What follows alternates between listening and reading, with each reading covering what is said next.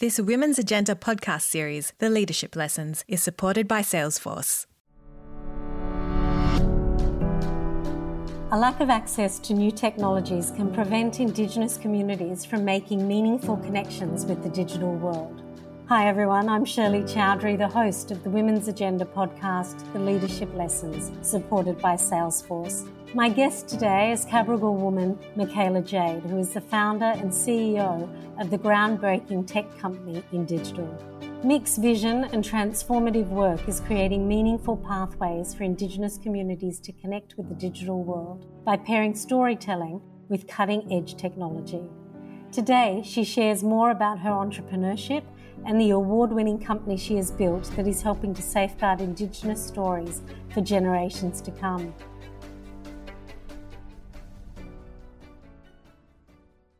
I'd like to start by acknowledging that wherever we both are, we are both on land that always was and always will be Aboriginal land.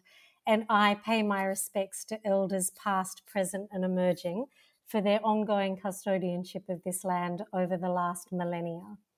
Mick, where are you today? I'm coming to you from Ngunnawal country in very cold Canberra, Shirley. Nice, and I am on Cammeraygal land in Sydney. Mick, it is such a pleasure to have you here today. I've known you for a few years, but it's so nice to be able to talk to somebody I know on one of these podcasts. It is lovely to have a chat. I'm really looking forward to this, Shirley. Thanks for having me. Me too. Mick, there's so much to talk about, but I want to jump right into the meaty stuff. I was doing my research over the weekend and I looked back to when Women's Agenda nominated you as one of the 11 fearless female founders to watch. And you wrote this lovely article on LinkedIn. And in that article, you said something that really rang true. You said, "Our true reason for being roars loud when we ignore it, even when we want to steal away from it for those few hours or days of sanity.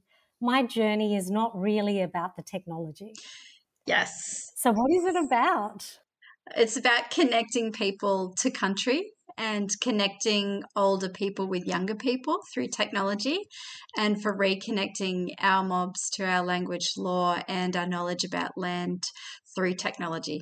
And that's exactly where I want to spend this time that we're talking about, because I think Indigenous culture and heritage is such a special gift that Indigenous people have given to all of us through the Uluru Statement, through the general act of sharing, yet so many people don't know enough about it. And so how does your technology connect us with that? Yeah, so we create augmented and mixed reality storytelling opportunities on country, but we now do that through education focus. So we teach kids and teachers and community members to work together to centre themselves around cultural knowledge in the place where they are, and then use that as inspiration to create their own augmented and mixed reality storytelling for their place. Okay, so I'm going to stop you there. I know what augmented reality is because I've seen your business card, I've seen you at work, but can you explain in non-tech terms to people what augmented reality is? Definitely. So augmented reality is where we put a digital layer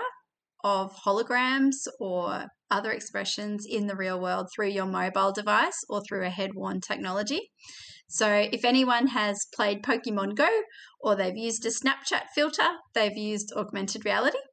So ours is a little bit different because it's obviously cultural and incorporates cultural expressions and heritage and language. It's not just a face filter that you pop on Snapchat and take selfies with. So for those people out there who are still kind of not sure what it is, when I first met Mick, I got one of her business cards. And the way you read Mick's business card is to put your phone camera app over the business card. And it's almost like the card grows behind the camera in 3D. I know that's a really dreadful way to describe it, Mick, but that blew my mind when you gave me your business card. Thank you. Yeah, we worked really hard with traditional owners in Kakadu to develop those first 5 augmented reality experiences. And that was the first time we were able to really achieve something in 3D. So we've been a little bit obsessed with 3-dimensional holographic content ever since then, and have progressed it now to a point where we can work with communities to make their own. Yeah, which is incredible. To give this kind of technology to Indigenous communities, I think, is really why your work is so important. But I want to come back there.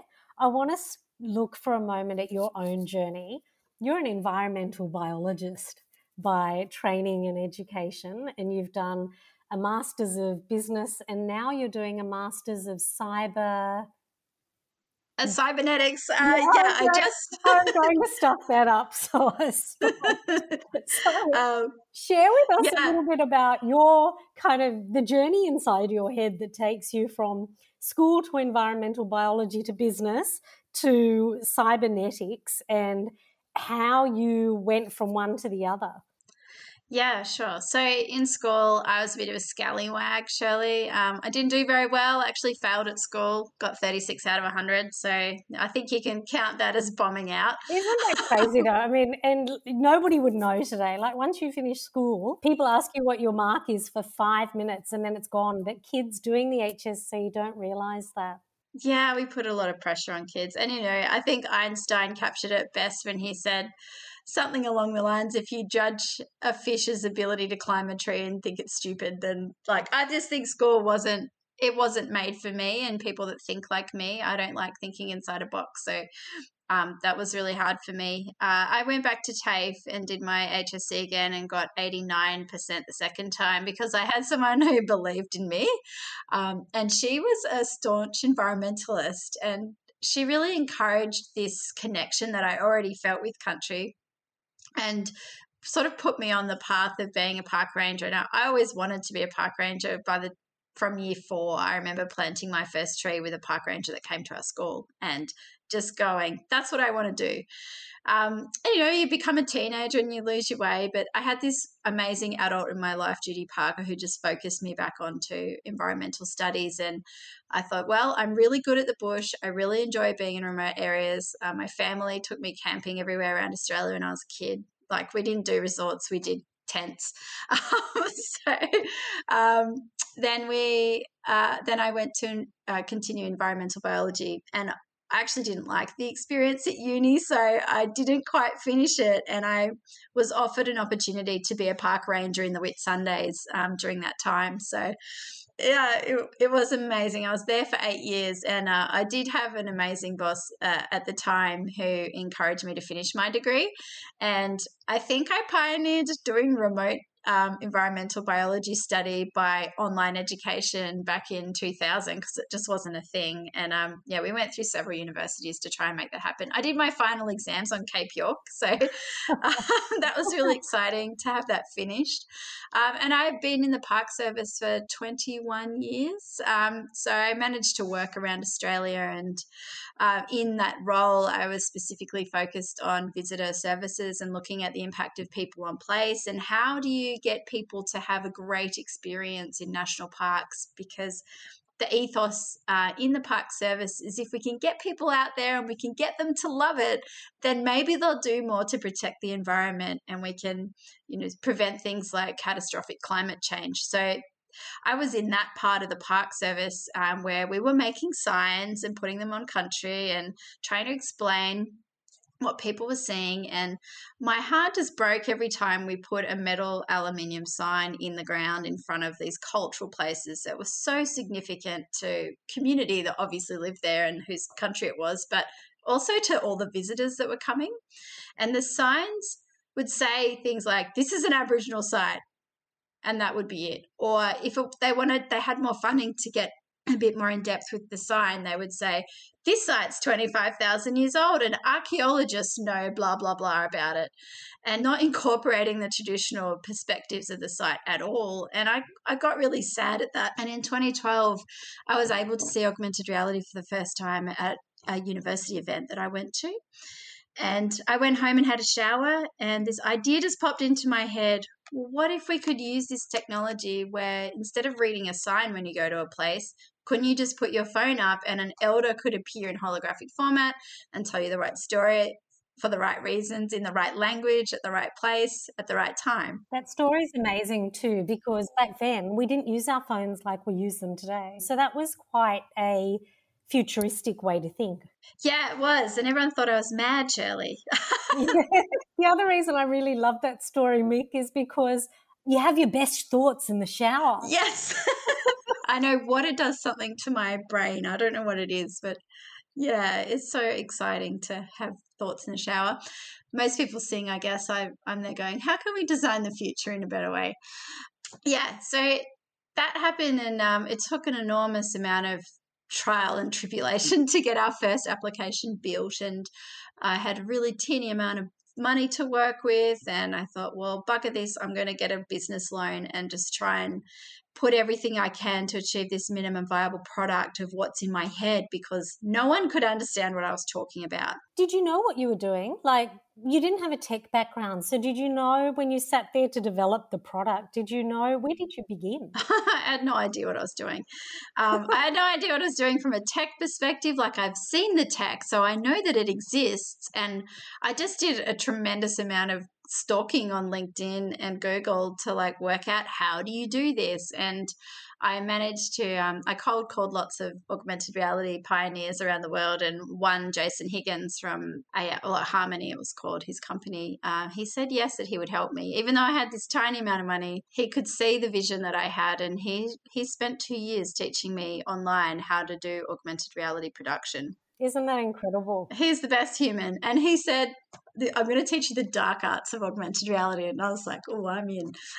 So that kind of motivated me to get up at 11 o'clock at night and spend until sometimes 1 or 2 in the morning on Skype calls with him, like designing how we were going to do this. And he taught me everything from how to select objects, how image recognition technologies work, what the camera can actually see and what it can't, how to like three-dimensionally scan an object so it's ready for image recognition, and then how do you develop 3D kind of base content through a variety of software. So I learned a lot through him, and I'm very grateful for his generosity in showing me how to do this. I think, isn't that interesting? Because I think in my life, the inflection points for me have always been where people who believed in me saw something in me that I didn't see in myself, and they were willing to invest time in me like he was in you. Yes, absolutely. So yeah, that was how I got started. And then we developed our first MVP, or minimum viable product, in 2014. And I was able to show traditional owners in Kakadu, where I was living at the time, what this technology was. And they had the ideas about what they wanted to do with it. And this is why I love working with our mobs and new technologies, because we don't have the education system built into our brains to help us think a certain way about technology. So an example of that was we had to learn how to fly drones because the sites were massive that we were working with in Kakadu, and we couldn't do the standard sort of photogrammetry practice, which is taking a real life place and making it into a 3D digital version. We couldn't do that by hand, which was the traditional kind of way of doing it, with a camera on a tripod, moving around the site and capturing overlapping images. We decided to do that with a drone. And I remember speaking to one of the female TOs up there, and I was talking to her about this drone that I wanted to use, and she's like, oh, that sounds really good. Can we hop in it? And that was like, yes, that's Uber Air. Like, this is why I love working with our mobs, because we're not constrained by certain ways of thinking about technology. And that's why the work we do is really exciting, Shirley, because kids get to see it and then they're like, we could do this with it. Can we do this with it? And we're like, sure, let's work out how to do it. Well, yeah, it expands the way you're thinking. I think too, you were a recent judge on the Women's Agenda Leadership Awards. And one of the things that we talked about there was looking for leadership in all its guises, right? We're so used to, especially women, I think, we're so used to seeing leadership look a certain way, sound a certain way, be a certain way, because that's what we grew up with. And it still blows our minds when you see leadership in these elders in community, or women that walk in a room and don't know how to public speak but have leadership in some other way. Like, it can manifest in so many different ways, and that's what you're talking about. Yeah, absolutely. I don't think you can really describe what a leader is, because there's so many different types of people that are leaders, and the types of leadership they demonstrate is like hugely or vastly different. I've had leaders in my life that have been very vocal and forthright and kind of lead from the front, but some of the most influential leaders in my life have been the quiet ones that are sitting at the back of the room, and they're leading that room by the way that they move their heads or their facial expressions. So Yeah, absolutely. Absolutely. Did you grow up with a particular type of leadership being taught to you, or were you told that leadership looked and felt a certain way? In my school life, yes. So I think every kind of scientist that we saw in school when I went to school was a man. So there wasn't any kind of discussion. I mean, I grew up in the 80s and 90s, Shirley, and these are times where women had to stop working when they were pregnant. Like, this is, there wasn't a lot of opportunity to see female leadership when I was growing up at school. But in my home life, my parents were always saying to me, nothing's impossible. Just because we don't know how to do something, it doesn't make it impossible. And I used to say to Dad stupid things like, well, we can't roll a ball of string and put it on the moon, Dad. And he's like, well, that's not impossible. You just don't know how to do it. So I love that. I love that. And actually, I think the first time I met you, you were with your dad. It was at the Business Awards. And I remember that so clearly, Mick, because you received that award. And I had just talked to you and your dad a few minutes before it was announced. And then I remember this look of complete shock on your face that, one, you got it, and then you went absolutely white, thinking that you had to walk up and accept it. But I remember your dad really clearly, and I imagine he was the type of guy who constantly encouraged you and pushed you, and there was nothing you couldn't do in his eyes. Oh, yeah. Both my parents like that. I'm really lucky to have really great parents who always encouraged me and always made me question too. So if I had, if I was, when you're a teenager and you get some tunnel vision about an issue, like mine was environmental issues, and they really challenged me to think about other perspectives along the environmental continuum and, try and ground me in the realities of like the world as well. Like I'm a very idealistic person. And I think I was pigeonholed as being naive when I was in my kind of late teens and early 20s because I had such an idealistic perspective of how the world should be. And then when I went through, I went through divorce. I tried to take my life when I was 29. Like I hit rock bottom at the end of my 20s. And in my 30s, I really spent this 10 years kind of building myself up into the person that I wanted to be. And I kept that idealism. I made decisions like I'm not going to be angry about the history of my family because it's very important to acknowledge what happened in my family in terms of my Aboriginality. But it's equally important to focus on how I can change that. Like I wanted to be a cycle breaker in that. And I think I've been able to hold fast for 12 years on that now. So I feel happy where I am now. And I think you get into your 40s, don't you, Shirley? And you're just like, I don't remember my 40s, Nick. Well, yeah, I think something happened when I turned 40 and I was like, it's okay to be idealistic and be perceived as naive because I know I'm not. I went through and I trained in all the things that I needed to know because a lot of the part of my journey that I've been on, there hasn't been someone where I can go, actually, how do you do this? I've had to work it out myself. I agree with all of that. And I think, in all seriousness, I think you do hit a point, and for everyone, it's different, whether it's in your 30s, your 40s, your 50s or later, where you do all of a sudden, you see your own value and it doesn't matter. There are always going to be naysayers out there telling you that you're not worthy or you're not good enough, but you do hit a point where you think, I don't need to listen to them anymore. And actually one of my mentors gave me the best piece of advice, and he's still a dear friend. And he said to me, you don't have to take all feedback. You look at the perspective from which it's given and the objectivity and whether it's given with love or something else, and then you evaluate it that way. And that was the best gift he ever gave me. Yes, that is really great advice. I try and do that too. It's hard. It's not the easiest thing to do. No, it's not. It's not easy, especially when you choose to ignore it and then something happens. And you're like, oh, maybe I should listen to that. Yeah, are you good at following your gut? Do you have a good gut? I do, and I believe, and I think like most of my mob would say this too, that your first brain is in your gut. So learning to trust your gut as your first brain and then having the brain that's in your head as your second brain is something I've tried to lean into as I've gone on this journey because, it's never wrong. No, I love that. I love that. And I think it's only wrong when you don't listen to it properly or you try and change what it's telling you. Yes. Mick, positive psychology has this term called being in the flow state or in the zone. And talking to you and hearing a little more about your story and kind of all the stuff you had to deal with at quite a young age, it sounds now like you're in the zone. Like I've seen you at work and I see the smile on your face and how you absolutely love what you're doing. What's your advice on how people find what their zone or their flow is? Yeah, I think I looked for the flow to start with, because when I was doing my business studies, they talk about the flow and they're like, this is like the zone that you need to get in with your business. And all the time I was like, am I in the flow? Am I in the flow now? Is this what it feels like?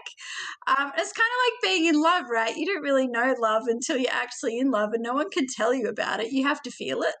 Yeah, so I think the flow state for me is like, I want to get up and go to work every morning, and I love what I do, and I work with great people, and so I think I'm in a little bit of the flow, and it feels a lot different to when I was thinking that I was in the flow, because in business school they teach you that the flow is like attached to the money zone, and I think I just let go of all that, and I was like, okay, well, I'm studying business, so maybe I have to just focus on the funds. And I think you can get really sidetracked focusing on the funds. Like, money's obviously important for running a business.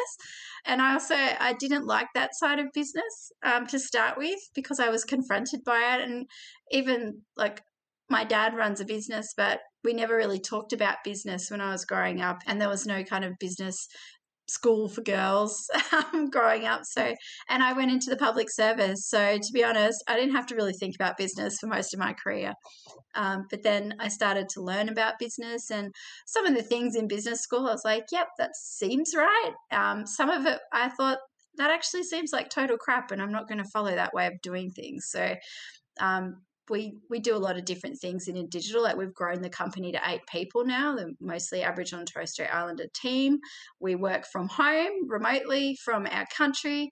So it's something that I wanted to achieve. But we're also questioning, like, what does it take to run a business, and what does a business look like? I think it's a question that a lot of companies are dealing with today, especially post-COVID. You know, it's a given that companies have to make money. Like, without financial return, you can't please your shareholders. Shareholders will leave. You can't run a business. There is nothing you can do if you're not making the money to do it.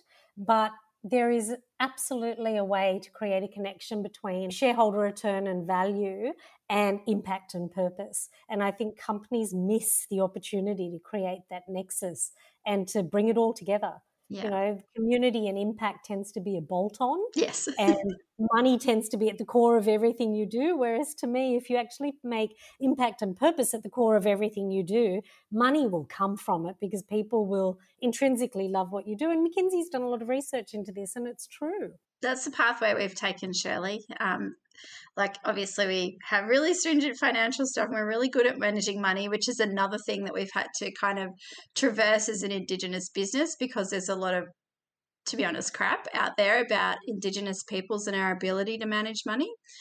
So we have to work harder to prove that we can actually manage money, and we're really good at it. So that's been something, as an Indigenous business, it's been something I wasn't really anticipating on having to face, but we've proven that now, so we're okay on that side. Does that get easier, Mick, as you become more successful and people know who you are and what you do?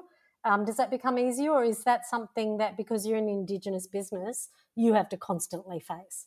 We still face a little bit of that now, but we've got great partners that work with us now, and I think people are looking at us and saying, well, if they're investing or they're buying their services, then they must be okay. And makes it hard for Indigenous companies starting out, though, doesn't it?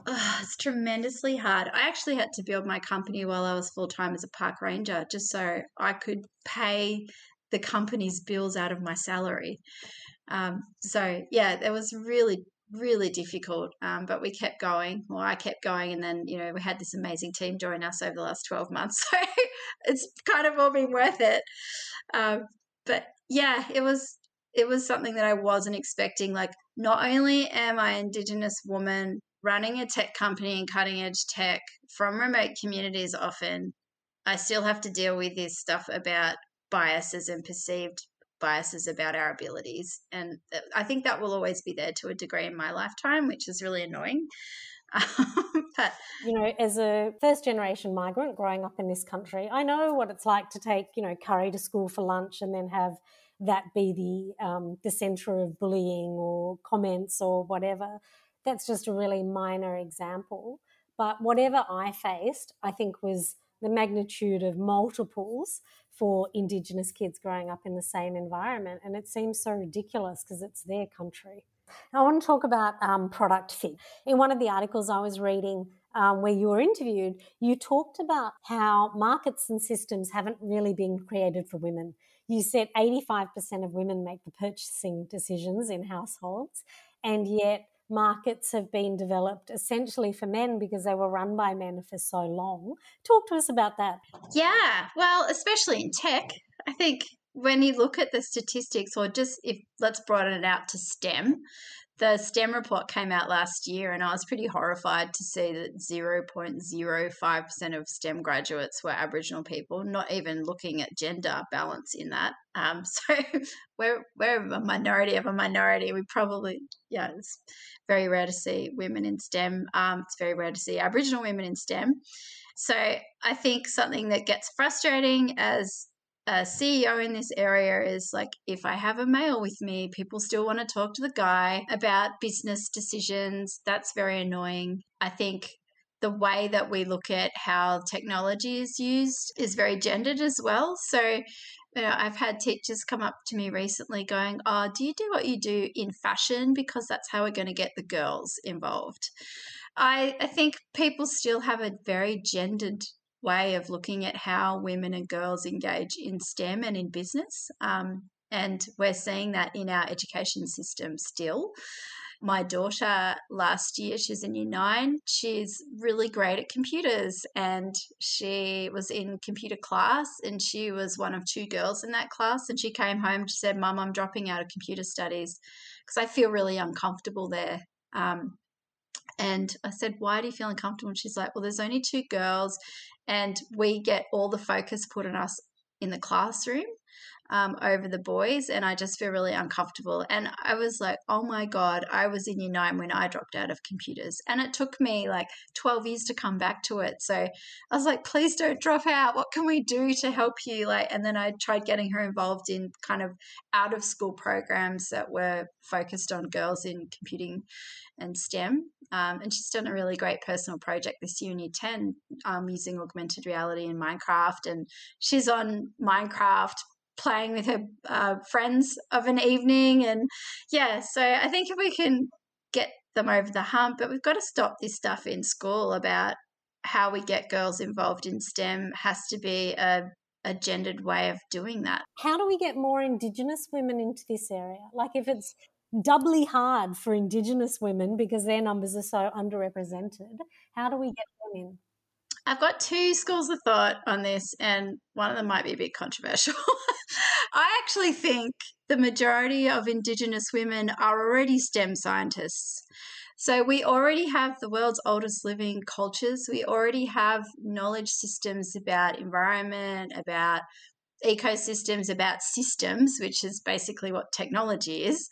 But it's not recognised through a qualification. So what we are underrepresented in is STEM graduation through a Western lens, but we're probably very overrepresented in other areas of STEM that aren't formally recognised.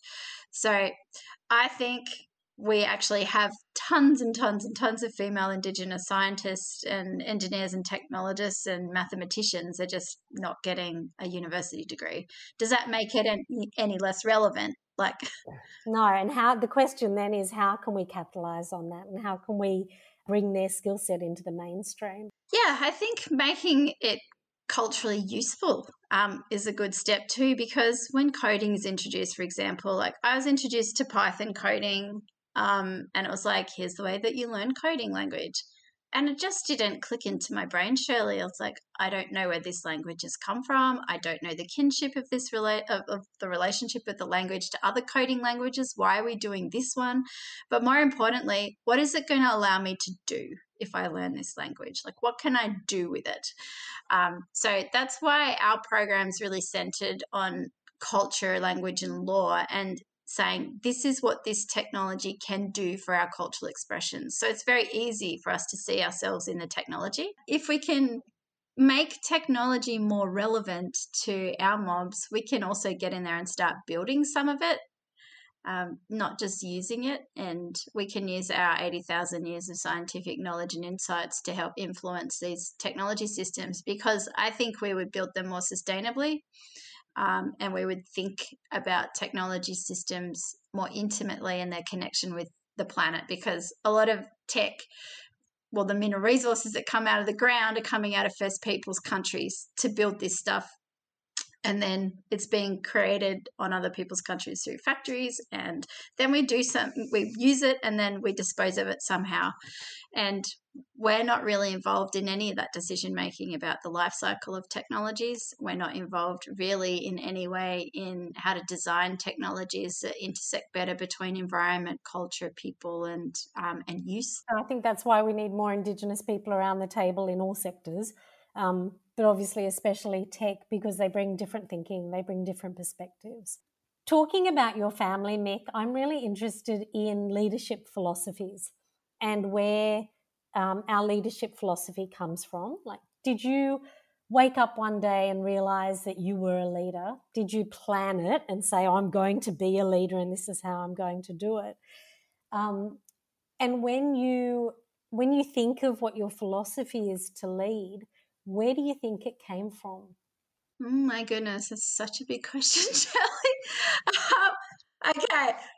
All right. So firstly, no, I did not set out to be a leader. I never thought I had any leadership qualities. I mentioned earlier that I even failed school, so I thought academically I'm not very smart.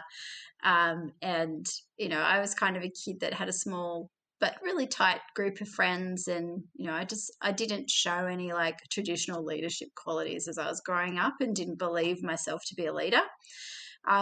The way that I went about doing things was just seeing a need and going, well, no one else is going to bloody build it, so I better start doing something about this, and just doing it and learning how to speak about it, and learning how to share ideas, and learning how to bring other people along and let them influence the outcome of what I was trying to achieve is how I did it. I actually ended up going to a leadership course. So I did the Australian Rural Leadership Program. What that did was shatter every kind of internal shitty dialogue I had about myself, and help me rebuild as a human being on this planet that has value to contribute to our community, whether it's at a local, regional, national, international level. So that really prepared me to step up. It kind of got me out of third gear about what I was doing and what I needed and what I wanted to achieve. And it allowed me to step into spaces like in the United Nations in New York and stand up and deliver interventions on digital human rights for Indigenous peoples. So I'm really glad that I had the opportunity to go through that program. It was confronting. People hold a mirror up to you, and that's not always pleasing. They call them gifts. But it was fascinating program, and really it started very locally, and by the end of the program we went to Indonesia, and we were able to look at foreign affairs, and we got insights into the political system in Australia and internationally, and it was really, really interesting, and I really enjoyed that. And then I met someone who joined my company there, Joanna Baker. So 5 years later, she was coming for a coffee, and I said, hey, do you want to work with me? And a year later, we've built this company. It's pretty incredible. So, I met some really amazing people in that process, and the alumni are fantastic. And I guess it's about helping to build networks and believe in what you're doing and knowing how to ask. And I got involved in SheEO 2 years ago as well, and that's really helped me work on my ask muscle. So learning to ask is really hard, right? It's because I think we're taught as we grow up that it's like, just do it yourself. Yeah, and there was a real shame stigma associated with asking for help, like you're a dummy if you needed help. That was a narrative that was taught to me in school, I think, and kind of in my youth. And it's just a lie. Like, no one does anything alone. So learning how to ask for things and not being afraid of asking for what we need has been a growth thing that I've gone through over the last 2 years. And I learned how to do that the right way as well. It's fantastic. I want to ask you about what I think you called it the shitty self-talk in your head, because I think we all struggle with that and we don't talk about it enough. When you hear that voice in your head telling you can't do it or you're not good enough, what's the process you go through to shut it down? Shitty self-talk can put you in a grave if you're not careful. I nearly went there. And that was kind of rock bottom for me, Shirley. And once you've been there, you never want to go back. And I always try and say to myself, like, firstly, I survived that. Nothing will be that bad ever again. Secondly, my ancestors didn't go through what they went through for me not to get over this or to try harder or to make it work. So, and also, I think the third thing I try and think of is this within kind of my locus of influence, or is it not? And often, like, we have really big ethical discussions about who we'll partner with and who we won't partner with in this journey. And if we're saying we can do something, but this doesn't feel right, I kind of try and unpack that a little bit and say, is it because what we're trying to do won't actually make a difference, or we can't influence it because it's too big? Like, where is our locus of influence in this kind of opportunity? And if it's not a hell yes, it's kind of a hell no. Mix and my journeys have crossed a number of times over the last few years, so it has been such a pleasure to talk to her as part of the Leadership Lessons. She is an absolute gun and one of those women doing such wonderful work to connect her heritage to a better future for all of us. Thank you so much for joining us today. I hope that you've enjoyed hearing from Michaela Jade. I love her strong connection to country and how that comes through in everything that she does. Aboriginal and Torres Strait Islander culture is the oldest surviving culture in the world, and one that we have all been asked to share in. What an incredible gift that is. If you haven't read it, I would encourage you to read the Uluru Statement from the Heart, a gift from all Aboriginal and Torres Strait Islander people to every Australian. It is a very beautiful statement about how we can create a better future for all of us. This episode was produced by Alison Ho, who is my right hand through all of these podcasts. If you enjoyed the episode, please subscribe wherever you get your favourite podcasts, and please leave us a rating. I would love to hear from you with your feedback. You can contact us via Women's Agenda or me, anywhere on social media. Women's Agenda comes out every weekday, and you can read it and subscribe at womensagenda.com.au. You too can join the throng of people who wait for it to drop into their mailbox every day. Stay safe, everyone, and see you again next week. Women's Agenda is proud to partner with Salesforce on this podcast series. As the world's leading CRM, Salesforce continues to be a different kind of Fortune 500 company, one that cares and gives back to the community, yet innovates like a startup. Equality is a core value at Salesforce, and as a business, believes that its higher purpose is to drive equality for all. For more, visit salesforce.com.